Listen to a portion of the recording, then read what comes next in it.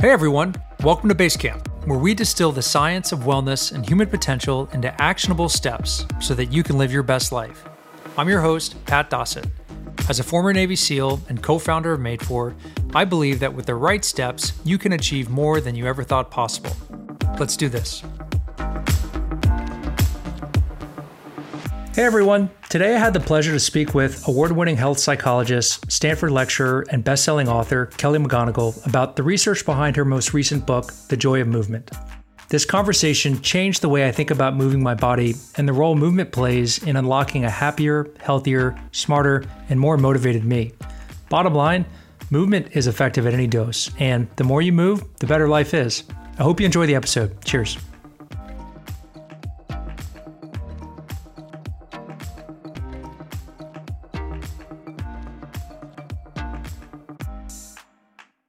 Welcome, everyone. I'm really excited to welcome Kelly McGonigal to Basecamp today. Kelly's a health psychologist, a lecturer at Stanford University, known for her work in the field of science health, which focuses really on translating insights from a whole bunch of fields, but making them actionable and accessible to support health and well-being. She's the author of 3 amazing books, The Willpower Instinct, The Upside of Stress, and The Joy of Movement, one that we're going to dive in on today. But couldn't be more excited to welcome Kelly to Basecamp, and very much looking forward to the conversation. So Kelly, thanks for being here. Thanks for having me, and hello, everyone. Awesome. All right, guys. Well, so let's see. I like to frame these up a little bit in terms of like what's the problem that we're talking about, and maybe sounds like a little bit of a negative way to approach this, but I think really the problem is, and I just became so appreciative of this as I was reading The Joy of Movement, Kelly, is that we've really lost touch with the potential that movement affords us to unlock our full potential, and that we're missing out on a key part of our existence if we're not moving the way that we can, or maybe the way that not only that we're capable of, but that we should. So there's a lot of opportunity as it relates to movement. But I'm curious, even before we get in on that topic, what made you write this book, and what is it about this area of research that got you interested in this area? Yeah, I mean, I guess I always view the central problem for all the work that I do as just human suffering. So like I would define the problem as it's hard to be human. And we all experience pain and loneliness and sadness and anxiety and want to be happy and experience connection and hope and courage. So everything that I do is in service of tackling that problem. When it comes to movement, I wrote this book because even though publicly I'm better known as a psychologist or a researcher, I've been teaching group movement classes for more than 20 years and basically my entire life. Exercise of some form, particularly group fitness and dance, has been the single most important thing that I've done for my mental health and my ability to find community and find belonging. So this book was my opportunity to leverage the science and the psychology and all of the research and really help other people discover movement as an antidote to these epidemics of loneliness and depression and anxiety, and really start to find a way of seeing the body not as something that needs to be fixed or controlled through exercise, but that the body is a vehicle for experiencing competition and play and pleasure and grace and strength and vitality and speed and power and all of these other amazing ways that we can be in our bodies. And that when we choose to do that, as you said, it unlocks these amazing other human attributes that we can realize our full potential. And that movement is a vehicle for that. That's amazing. It's funny. I mean, I imagine people that are listening are thinking to themselves like, I've always known that exercise is good for me, or that it's good to be fit, or that it's good to move. So I think it's maybe widely accepted. I think, certainly widely known that movement is good for us and exercise is good for us. But even though we know that something that it is good for us, we still avoid it. Maybe we don't engage with it. And I'm curious you cover so many different forms of movement in the book, and you cover so many different, not only forms and styles, but mindsets that you can approach movement with. I'm curious, as you were going through that, did something start to reveal itself as to why we don't move our bodies more? Like, what is that thing that blocks us from engaging this activity that's so good for us? So many reasons. Like, one of the other sort of core tenets of all of my work is that human beings are complex and we always have competing instincts. So at a very basic level, although our brains and bodies reward us for movement, they reward us for exerting ourselves, for working hard, for persisting, all of that. We also are built with an instinct to avoid overexertion, to conserve energy, to rest, to avoid discomfort, which a lot of forms of movement can be, to avoid failure or embarrassment, which a lot of people associate with trying new forms of movement or exercise. So there are a lot of instincts that are working against also our body and our brain's ability to reward us for movement. So I think first we just start with some basic self-compassion. Like, it makes a lot of sense. And even you will never meet anyone more in love with exercise than me. And still, every morning when I wake up, my first instinct is I don't want to get out of bed. And also, I really do want to get out of bed because I exercise first thing. And I try to support myself. I make my cold brew coffee the night before. I put my exercise clothes out the night before. But still, even like this morning, I had to say to myself, okay, Kelly, you're getting up, you're doing grit strength, and it's for you. And you do want to do this, even though I didn't want to do it. So that's just sort of a natural, basic, competition of selves. We've all got that.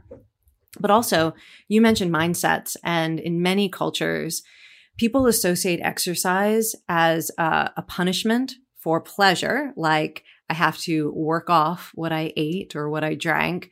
I was so bad yesterday that I indulged too much. Now I need to repent with exercise.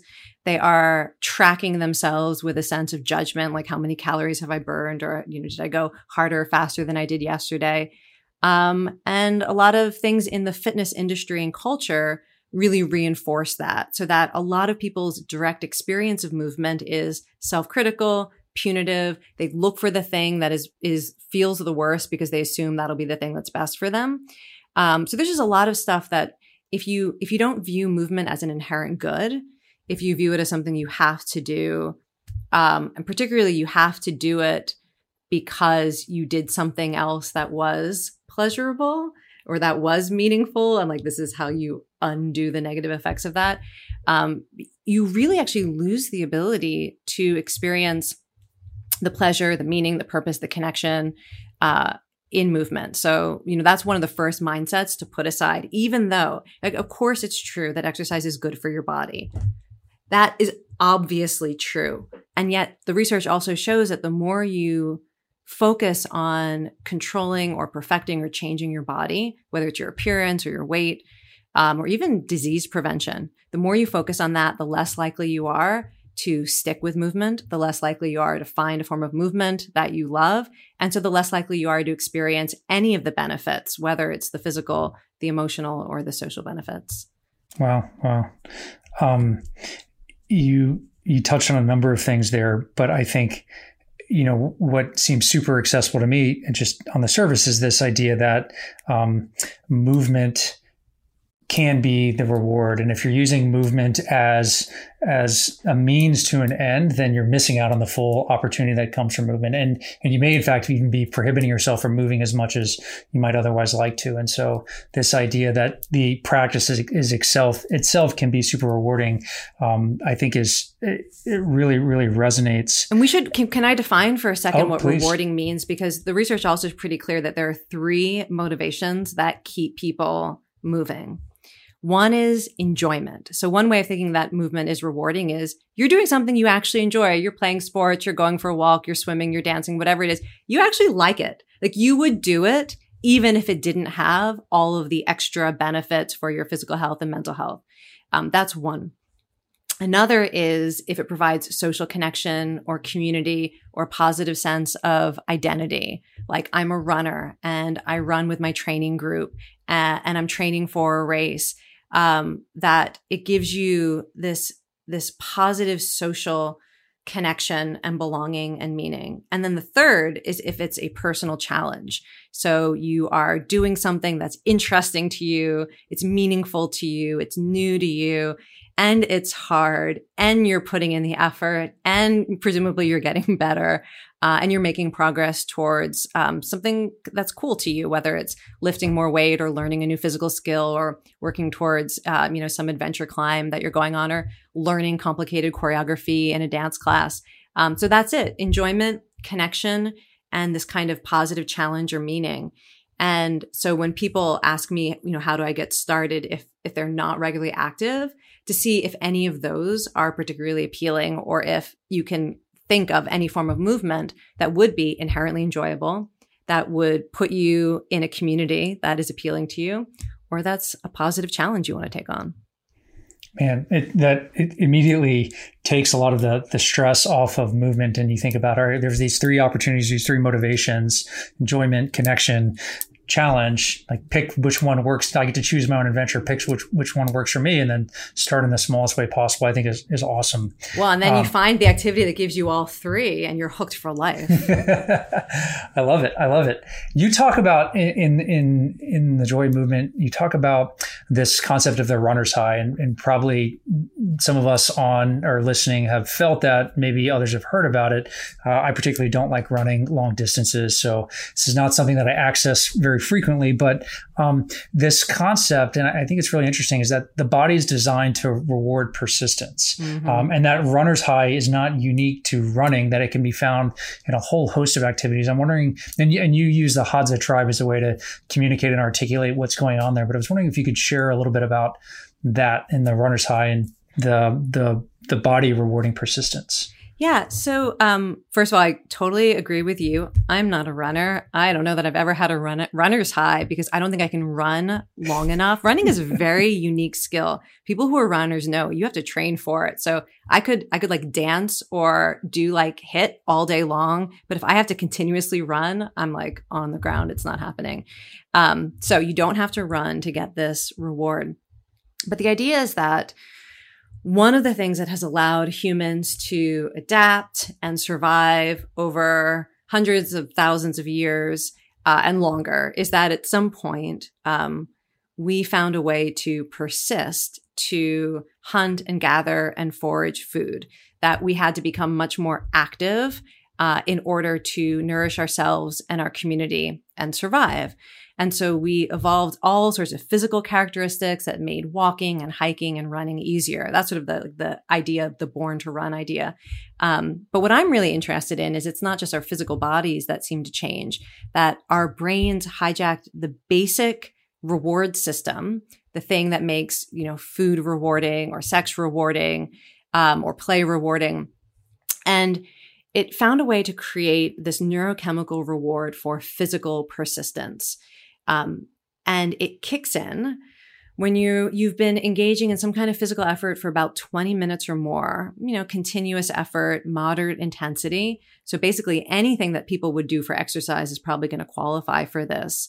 But again, the idea is that humans have been able to survive and thrive because when we are pursuing meaningful goals that are difficult, our brains recognize it and start to release chemicals that increase energy, increase motivation.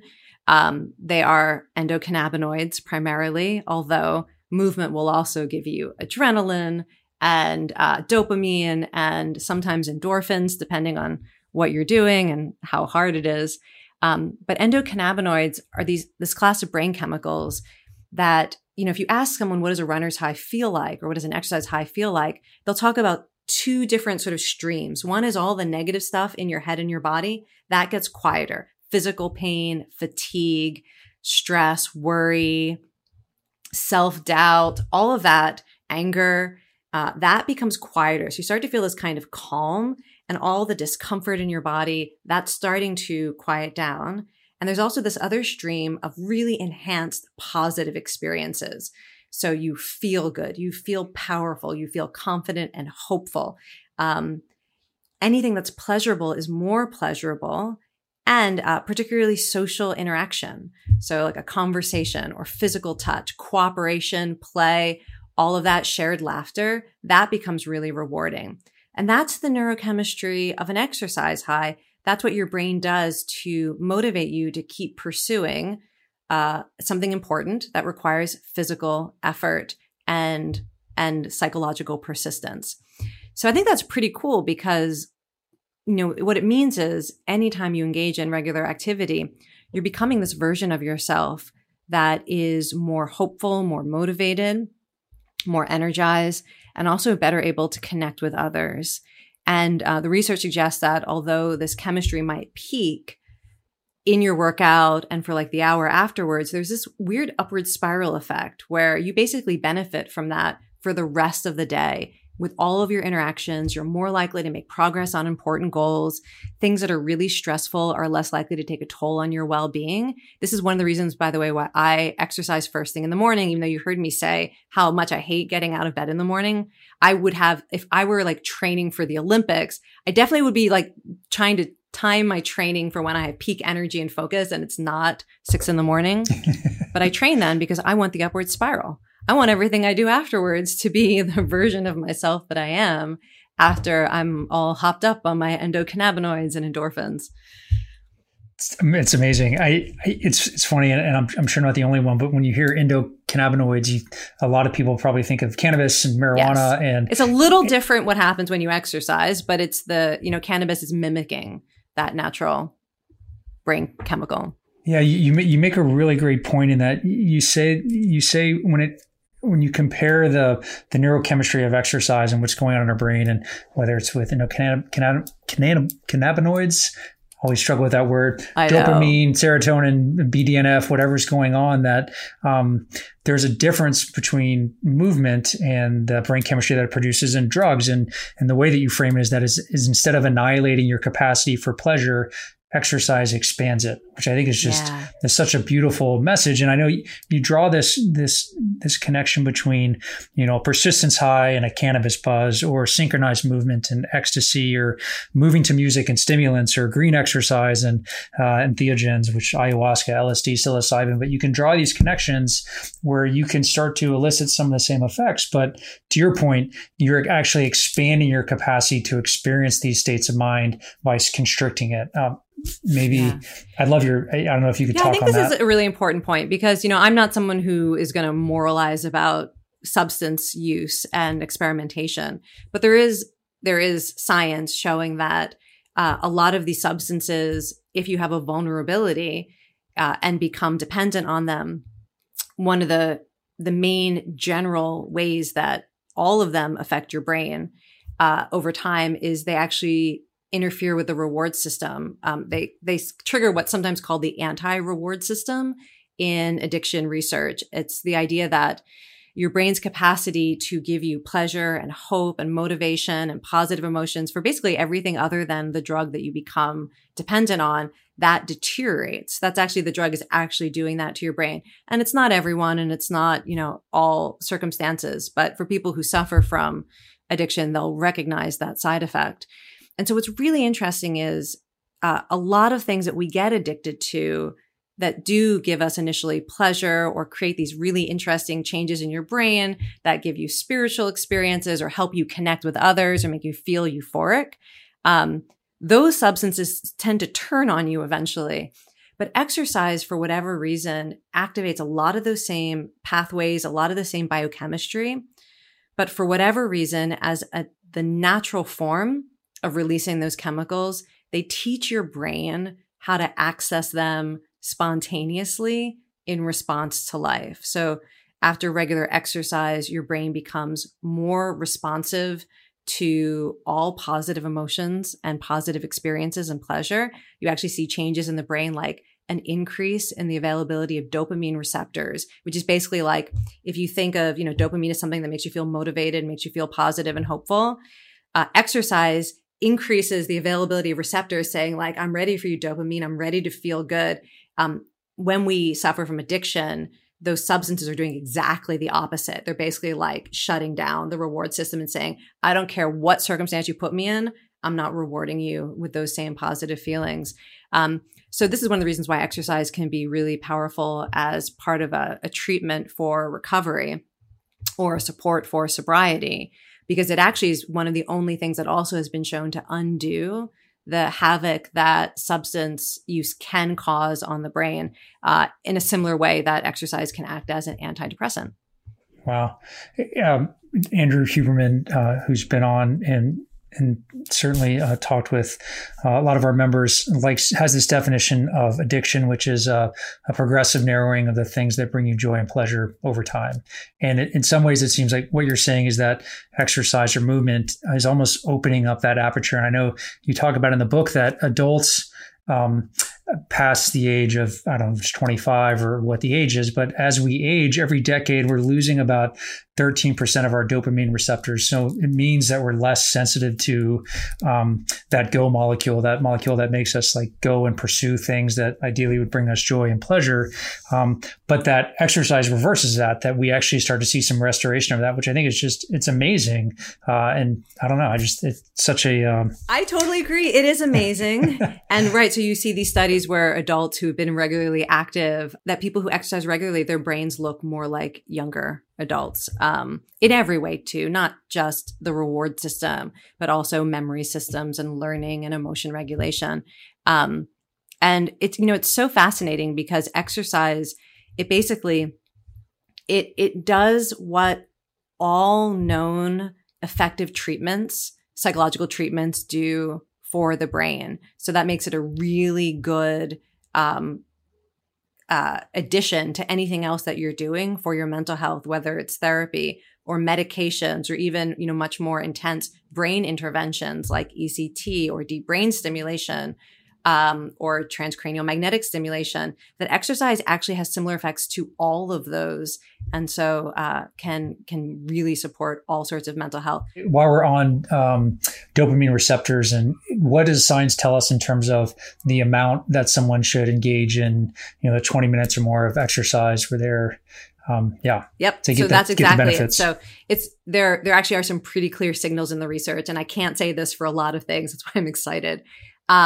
I would say if you are serious about improving your brain health or your mental health and treating exercise like therapy for your brain and your mental health, it should be a form of exercise that feels good and also challenges you to some degree. You feel your heart rate go up. Doesn't have to be the hardest thing you can do, but you should really know that you are using energy, that you're going to get that persistence high, because one of the mechanisms for changing your brain is you actually have to get that kind of reward system and all that brain chemistry going, as well as you have to challenge your muscles to produce myokines and other chemicals that actually travel through your bloodstream to affect your brain. So we need a basic level of challenge or continuous movement, 20 minutes or more, 3 times or more a week. I think it should be every day, particularly if you're not really going hard.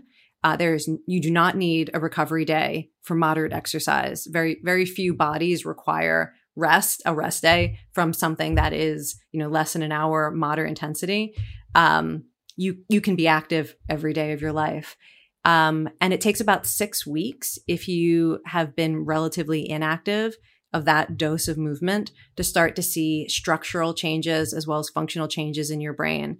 The 6 weeks has been shown in both animal models of this work, where they are, having rodents exercise, which they love to do, or whether we're talking about humans, and also humans who are using exercise interventions for things like depression or recovery from addiction.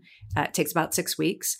And over that period of 6 weeks, one of the ways you'll know it's working is exercise gets easier or more pleasurable sooner. So one of the things I encourage people to think about and look for is, we know that as people get more experience with movement, their bodies get more efficient at releasing adrenaline and other chemicals that you need to work harder sooner and enjoy it more. So, if you're just starting out, you could be like 30 minutes into a workout and your body and brain are still trying to figure out, is this for real? Do we care about this? How much adrenaline do I really need to release? Should I be rewarding this with endocannabinoids and, endorphins? Your body and brain, they do not know how to do this if you have not been doing it. So people are like, there's no such thing as a runner's high, because it might take weeks for your brain to pick up on this and figure out how to do it.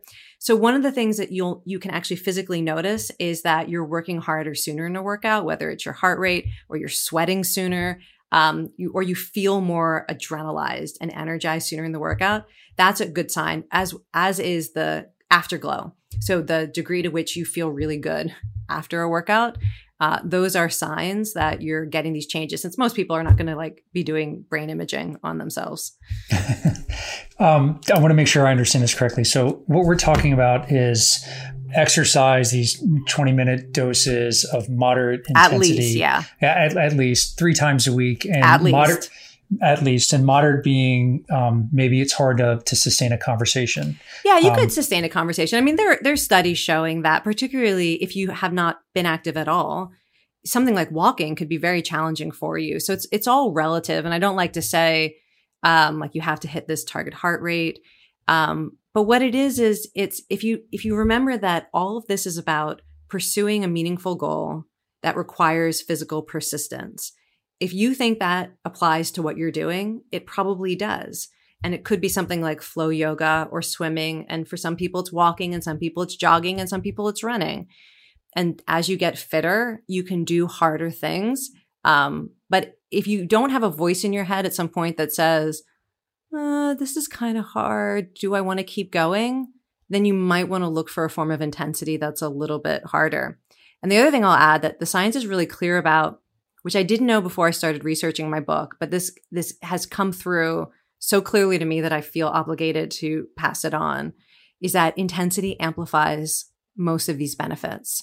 So if you can go harder safely and you're willing to, you will probably benefit more in terms of whether we're talking about the exercise high that has a lasting effect on your psychological health and your brain health, whether we're talking about the degree to which you form relationships with the people that you're exercising with.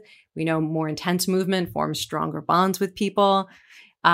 Whether it's the sense of meaning and purpose that people get and how that translates into having more courage to face other problems in their lives, or a sense of confidence to pursue other goals. The harder stuff seems to pay off. So the what we're talking about, though, is fostering optimal, or maybe the best brain chemistry that we can, that underlies resilience, health, intelligence, connectedness, purposefulness, all of those sorts of things. But what we're not talking about is, hey, this is the regimen for you to build muscle, or to build cardiovascular endurance, or to build those sorts of things. And that is it's a whole nother thing. But what we're saying is, don't let me put words in your mouth, but what I think you're saying is that you can unlock the benefits of better brain chemistry through these small, relatively low-level doses of movement. Yes. And it doesn't need to be incompatible if you have other goals like that. If you are training for something and you're focused on endurance, or you love the idea of getting stronger, and so you're really training for strength gains, all of those can fuel the types of benefits we're talking about. That's the great thing too. I mean, you can find nuances in the research, and people will make arguments that some forms of exercise are really, really good if what you want is an antidepressant effect, or really, really good if you want to form social connection. But at the end of the day, there's research supporting just about every form of movement in terms of making your brain more resilient, more responsive to joy, acting as an antidepressant, all of that, reversing aging of the brain, all of that. It all kind of works. So that's why then you get to say, what do I want to do? What do I enjoy? What's the positive challenge? And what puts me in a community that I want to be in? Amazing. Amazing.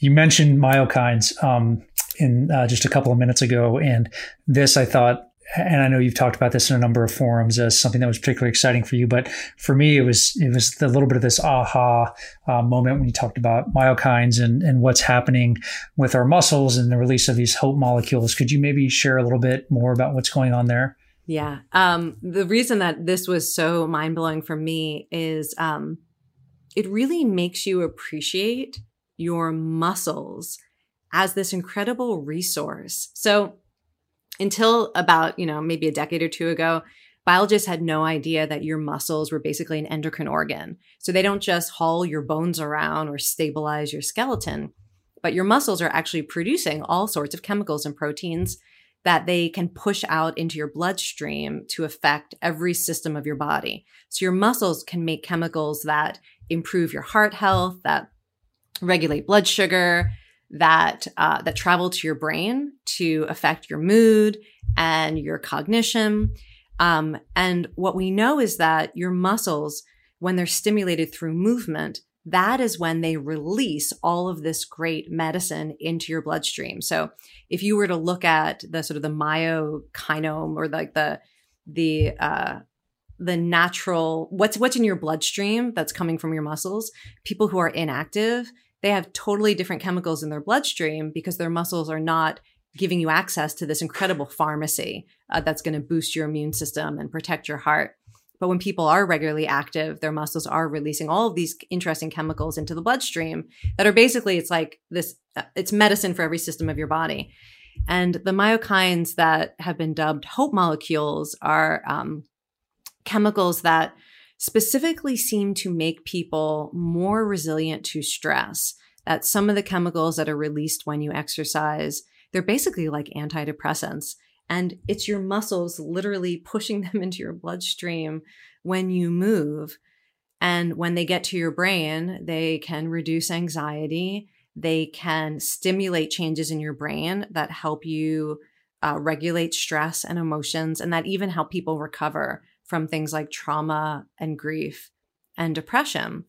So like, what an amazing way to think about what movement is that it's like an intravenous dose of hope, right? Every time you use your muscles. And again, because this is about your muscular system, you can lift weights, you can go for a walk, you can dance, you can swim. If you're using your muscles, you will get some of this benefit. Wow. I know. So cool. The next time I'm doing something physically taxing, usually every time I do anything these days, it's hard. I don't know if it's because I'm older or what, but now what's going to come to mind is that like, oh, this is what it feels like to grow more hopeful, that my muscles are actually releasing these things. And that again is like, I'm always get a little bit fired up when I can find ways to reward the process and realize that the benefits are in real time. So that's cool. This is such an important skill that you are modeling right now, because we also know that one of the things that makes movement more enjoyable and meaningful for people is how they interpret the physical sensations of exercise. And for a lot of people who are new to exercise, they interpret every sign, your heart rate increasing, breathing harder, sweating, feeling tired. They interpret all of it as, I'm so out of shape, I'm pathetic, I can't do this, I'm too old, I'm too big, I'm embarrassing myself. They just have such instinctive negative interpretations. Whereas now, like when I sweat, I'm like, I'm amazing. Like this is proof of how hard I'm working. My heart rate increases and I think like I'm killing this and I'm making my heart stronger. And when your legs get tired, you're thinking, this is what it feels like to get more hopeful. So this is all true, and for people who are here or listening to this who exercise regularly, they might even have forgotten how instinctive it is to have those negative interpretations. But if you're someone who has them, I really encourage you to flip it. I mean, you know, the people who are the greatest athletes in the world, the strongest people in the world, they're feeling even more discomfort than you, right? They're chasing it and they're embracing it. It's not like whoever you might put on a pedestal in view as being an amazing athlete or so strong, a great competitor, an amazing, mover. They're feeling it all too, but it means something different to them. And it can mean something different to you. It's amazing. It's amazing. You talk about something in the book, that this idea that movement can affect us in our ability to change our most deeply held stories about ourselves. And so it's almost movement as a pathway to shifting our mindsets. And I'm wondering if maybe you could share a little bit more about that, because I found this to be particularly resonant and powerful. Yeah, I can give you an example from my own life. So when I was in college and recovering from some trauma that left me really anxious and afraid, someone encouraged me to do, actually it was a psychic at a gym, which is a funny story I tell in the book, encouraged me to take a kickboxing class. And that class, right, it taught me how to punch and how to kick and to feel fierce and bold physically in a way that, I was used to dancing and doing yoga, and just boxing was so different. And I started to feel fierce, like a fighter. And I found that at a few different points in my life, including during the most recent, during the initial pandemic lockdowns, when I lost so much in my life and was really isolated, that going back to boxing helped me tap into my fighting spirit and even literally the will to live. I remember having a conversation with my trainer during the pandemic where she was talking about how Muay Thai is a fight to live. Like, you're literally fighting to survive. And that's not something that normally appeals to me. I also study compassion, and I have a cat on my lap right now. I'm a lover, but I'm also a fighter. But what's so interesting is when she was talking about Muay Thai is like the fight to survive, I realized why I kept coming back to boxing in periods of my life when I was experiencing grief or depression, because it literally activated my will to live. And it just made me feel like a different version of myself, the one who was going to fight to survive. And I feel like if you talk to people who love any form of movement, part of the reason they love it is it brings something out in them that maybe they didn't get to experience or express in other areas of their lives. And that through that activity, they feel strong, they feel hopeful, they feel joyful, they feel playful, they feel like anything is possible. And so, I encourage people to find forms of movement that feel like a story they want to tell about themselves, and that it's not just the idea of it, but it's the physical action of it. When it's the right activity, you will literally feel it as you're doing it. I am strong. I am a fighter. I can persist. I can endure. I am joy. I'm thinking about like the dance classes I teach where 90% of the choreography is what I call joy moves. So that literally, like after class today, I teach dance class, a couple dance classes every day. And after class, this woman just came up and she was just like, and I'm like, that's right. That's exactly how I want you to feel after class. Like a little kid who's just so excited and joyful. Oh my God. That's amazing. I need to figure out which one is the graceful form of movement and do some of that. I've never been accused of being graceful. Well, hey, but seriously, since you asked, I will give you the feedback that I've heard from people: swimming, and some form of mindful movement, either maybe yoga, dance, or bar. When people want to feel grace, those are the two that I hear the most, but particularly swimming.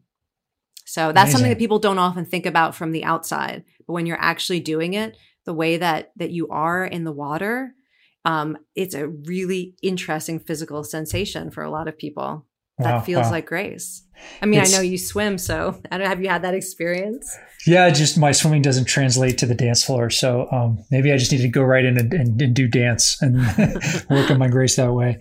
But it's so fascinating to think about movement as almost mindset medicine. And so pick the form of movement you want that you think maps to the mindset that you would like to cultivate or that you would like to work on, and engage it and move your body. And in moving your body in its physical form, you start to incorporate some of what's going on from the mindset there as well, which I think is fascinating. Yeah. And the thing that's so good about movement is because other people will witness it in you as well and reinforce it. So like when you are a runner, like people will also see you as someone who persists. When you are a dancer, people see you as someone who moves in ways that are joyful or beautiful. When you strength train in a gym, those people see you as someone who's powerful. And so I feel like it's great because part of changing your mindset is having whatever that mindset is, having it reflected back to you by being in an environment that sees it in you and celebrates it in you. And movement can be very powerful for that as well. Something that is going on when you're engaging in these movements, you talk about proprioception, so having awareness of where your body is in space. And I would imagine some of this is also tied towards the interoceptive awareness and understanding what signals and cues your body is sending to you and how you can respond to those, whether that's in boxing or in yoga or swimming.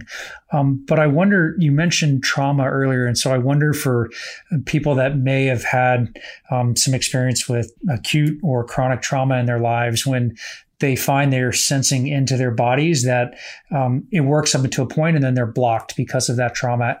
Is that something that you've experienced? And what advice would you give to someone when that happens? Yeah. So I'm not an expert in using movement for trauma. I want to mention a resource first. Lara Kudari recently came out with a book called, I think it's called Lifting Heavy Things, which is really a guide to using movement.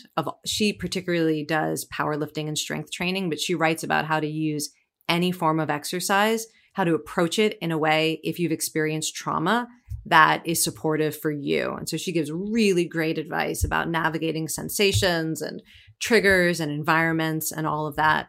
But I can give you some basic ideas from the science. One of the things we know is that movement, so when people have experienced trauma, they can become really sensitized to and also avoidant of sensations associated with fear, stress, anger, increased heart rate, breathlessness or breathing faster, muscle tension, adrenaline.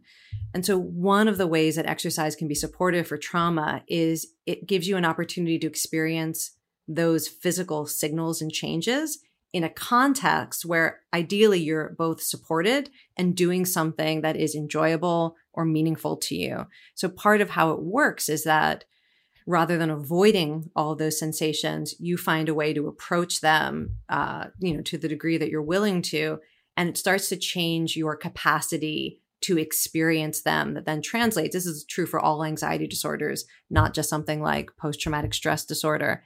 But another way that's part of that proprioception is it's about increasing your zone of tolerance for physical signals that can become really disruptive and intrusive when you've experienced trauma. But there's also, it's not, beyond the proprioceptive, there is the sense of meaning attached to it. And, so many people will talk about the sense of being able to move forward through movement. I talked to so many people for the book who part of it is proprioceptive. I mean, like when you walk, run, cycle, swim, you can literally sense yourself moving forward in life. So part of it actually is this physical signal. But there's also a meaning to it. And so movement can be about turning your energy and attention towards choosing to engage with life. I mentioned boxing for me. And again, that, because my instinctive response to negative events is to freeze. Something like boxing is really empowering because I need a fight response. But when you've experienced trauma or other challenges, I think we all we develop these stress habits that are not helpful. So somebody who has developed in relationship to trauma a really powerful fight response might actually benefit from something that slows them down, like yoga or swimming, or being in nature and feeling that sense of peace that comes even if you're doing something very physically active in nature. So part of it is also figuring out, and this is not just for trauma, I mean, this is for all of us, exercise can be a really great way to counter our most destructive stress habits by teaching us a different way to engage with things that are difficult.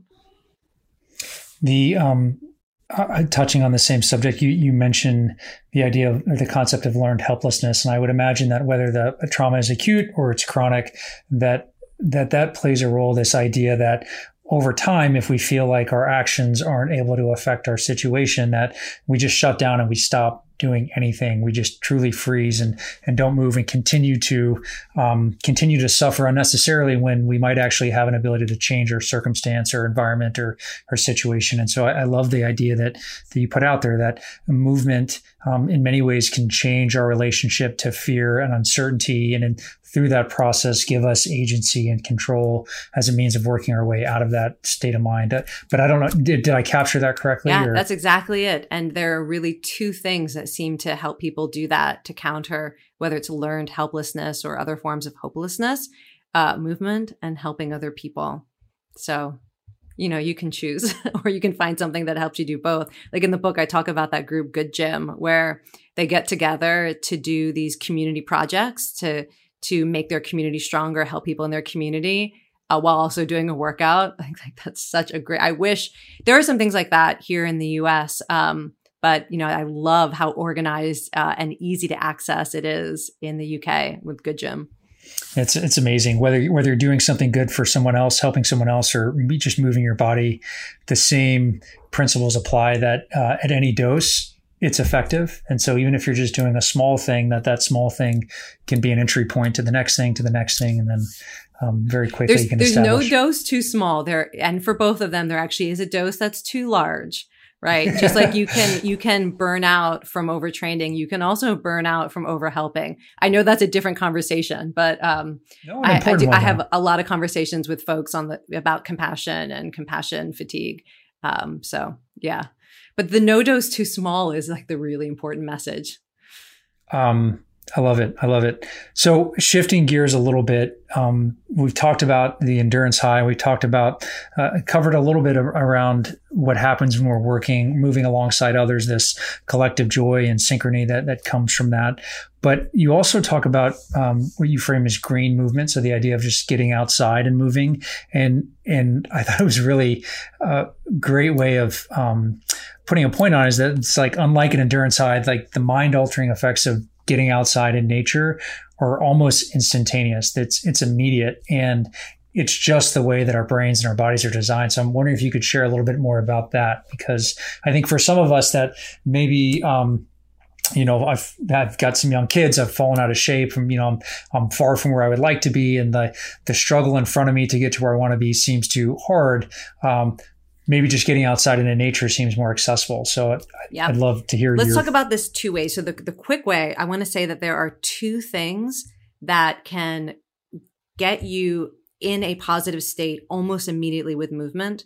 So if you're somebody, right, who is just starting out, or you're trying to encourage other people to be active, and it's going to take 6 weeks for the brain to figure out how to give you an exercise high.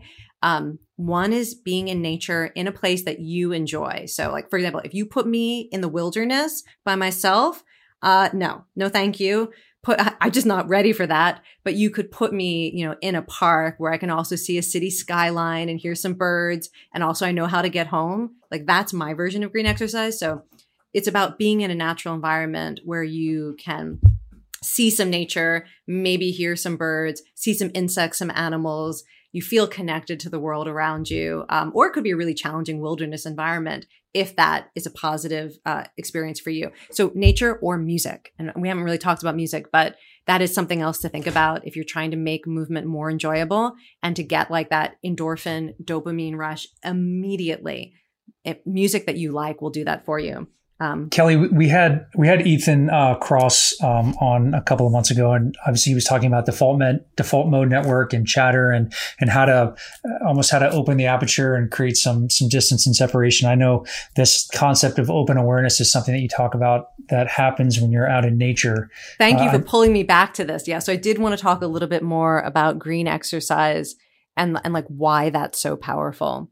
So it is the case that a lot of people experience really profound shifts in their state of mind when they're outdoors, and particularly when they're moving outdoors. And it seems that moving in nature is like instantaneous meditation if you were somebody who is trained in meditation for decades. Like if you are that person who has sat and learned to work with your mind, and you can shift your mind into the state of present moment focus.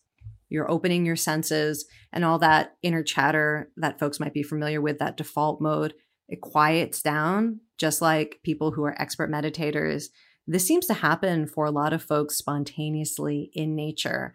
And when I was interviewing people for the book, I kept hearing from people who particularly suffer from what I call like the cruel default mode. People who deal with anxiety, self-criticism, depression, even suicidal thinking, that they loved exercising outdoors because it was profoundly different for them. It gave them a different state of mind. For many of them, it was the only way of turning off that inner chatter that was so cruel and harmful. So it's another way to think about how exercise can be this major change in your state of mind, and part of it's biological and part of it's evolutionary. But that you can try this out for yourself. So I think that people probably are more music or more nature, and like you should try both. So for me, I'm going to get that quieting of the default mode through music, and that's my access to positive states of mind and hopefulness. And for a lot of people, it's going to be being in nature. Amazing. I love the fact that there's not one way. There are many paths to this. So it's a little bit of a choose your own adventure and see what works for you. You talk about the concept of the mirror effect, and so that we can actually properceive the movement of others. And what I loved about this is that it almost set the bar on the floor in terms of engaging movement to starting to feel some of the beneficial effects. So if you find that you're in a place where you just can't move for whatever reason, there is an opportunity for you to get some of the benefits without actually having to move your body yourself. Could you talk a little bit about that, Kelly? Yeah. And, people who are athletes have probably, heard about how mental imagery can stimulate your nervous system, your brain, and your muscles in ways that are very similar to actually training. And it turns out that because the basis for human empathy is motor mirror neurons, that your ability to see what someone else is doing and replicate it in your mind, actually see physical actions and understand them in your mind. It helps with cooperation. It helps with every level of connection, right? That's what the human ability to empathize and connect is based on. I see you doing something, and I'm going to spontaneously create a model of that in my brain and also in my body. So when you watch people move, you're getting a hit of that. I mean, it's why we love watching sports. It's one of the reasons we love watching sports or dance, or people do, physical stunts and obstacles and all of that. It's because when you watch someone move, your brain is going to represent that and give you a feeling of it and also prepare you for it. And so, if for whatever reason there's a movement you can't do, but you love, I say be a fan of it, witness it, celebrate it. One of the stories that I wrote about was a woman who had such severe chronic pain and fatigue that she couldn't get out of bed, but she would listen to music and she would have these physical sensations as if she were making the music herself. Like she could feel what the musicians were doing to produce that sound. And as the music entered her body, it felt like she was part of that process. And I feel like we can all do that with movement as well. It's amazing. It's amazing. Man, the human body is just so fascinating. And when we give it a little bit of help, it can do wonders for us.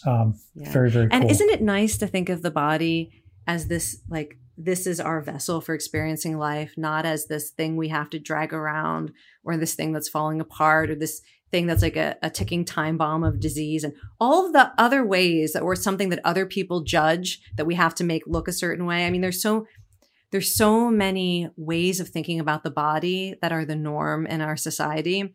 And one of the great things about movement, when you find the right activity for you, is it's going to give you this direct experience of your body that is different, that will make you say something like, isn't the body fascinating? Or to feel connected to your body in a different way.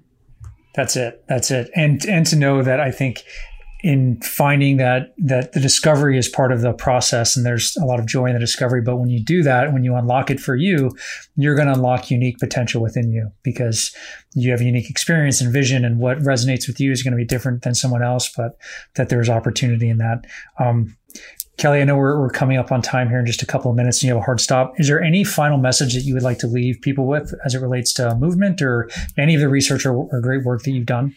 There's something we didn't talk about that was very important for me when I was writing the book, which is to go against most people's intuitions, even if they don't say it out loud, is that, okay, you're talking about fit people, young people, able-bodied people. You're not talking about people with disabilities, people with chronic pain, people with serious mental health challenges, people of all sizes. I am.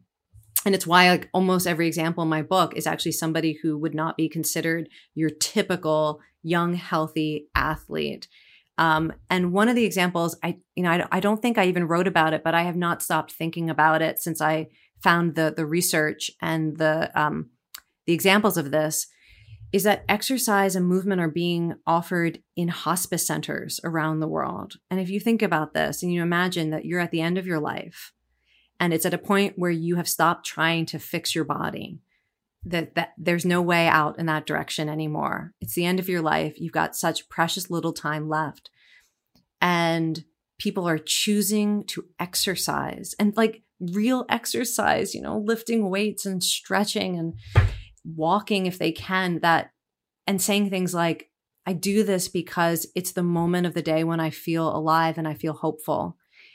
It's how I connect with other people. And I think if you understand that at the end of your life, when you've given up all hope of fixing your body and you would still choose to move, I think that's the message that I want people to have, is that if anyone was listening and thinking I wasn't talking about them, I am. And it's just about being in the body that you have, moving what you can have, and following your own thread of joy and meaning and hope. Amazing. What a powerful message.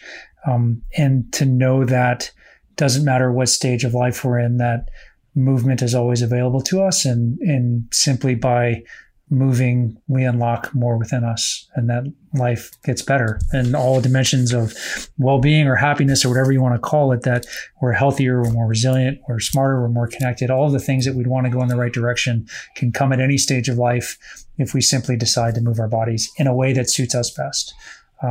So amazing. Well, Kelly, I'm so grateful for all the work that you do and the way that you make science so actionable and accessible, and just the service that you give the rest of us through your writings and research. So thank you for that. Thank you for being here, and thank you for inspiring us all to move a little bit more. Thank you. And thank you to everyone who's here in person today. All right, guys. Take care, everyone. We'll see you next time, and wish you all the best. Thank you so much, Kelly. Bye. I hope you enjoyed our conversation today. To listen to more episodes like this, please subscribe wherever you listen to podcasts.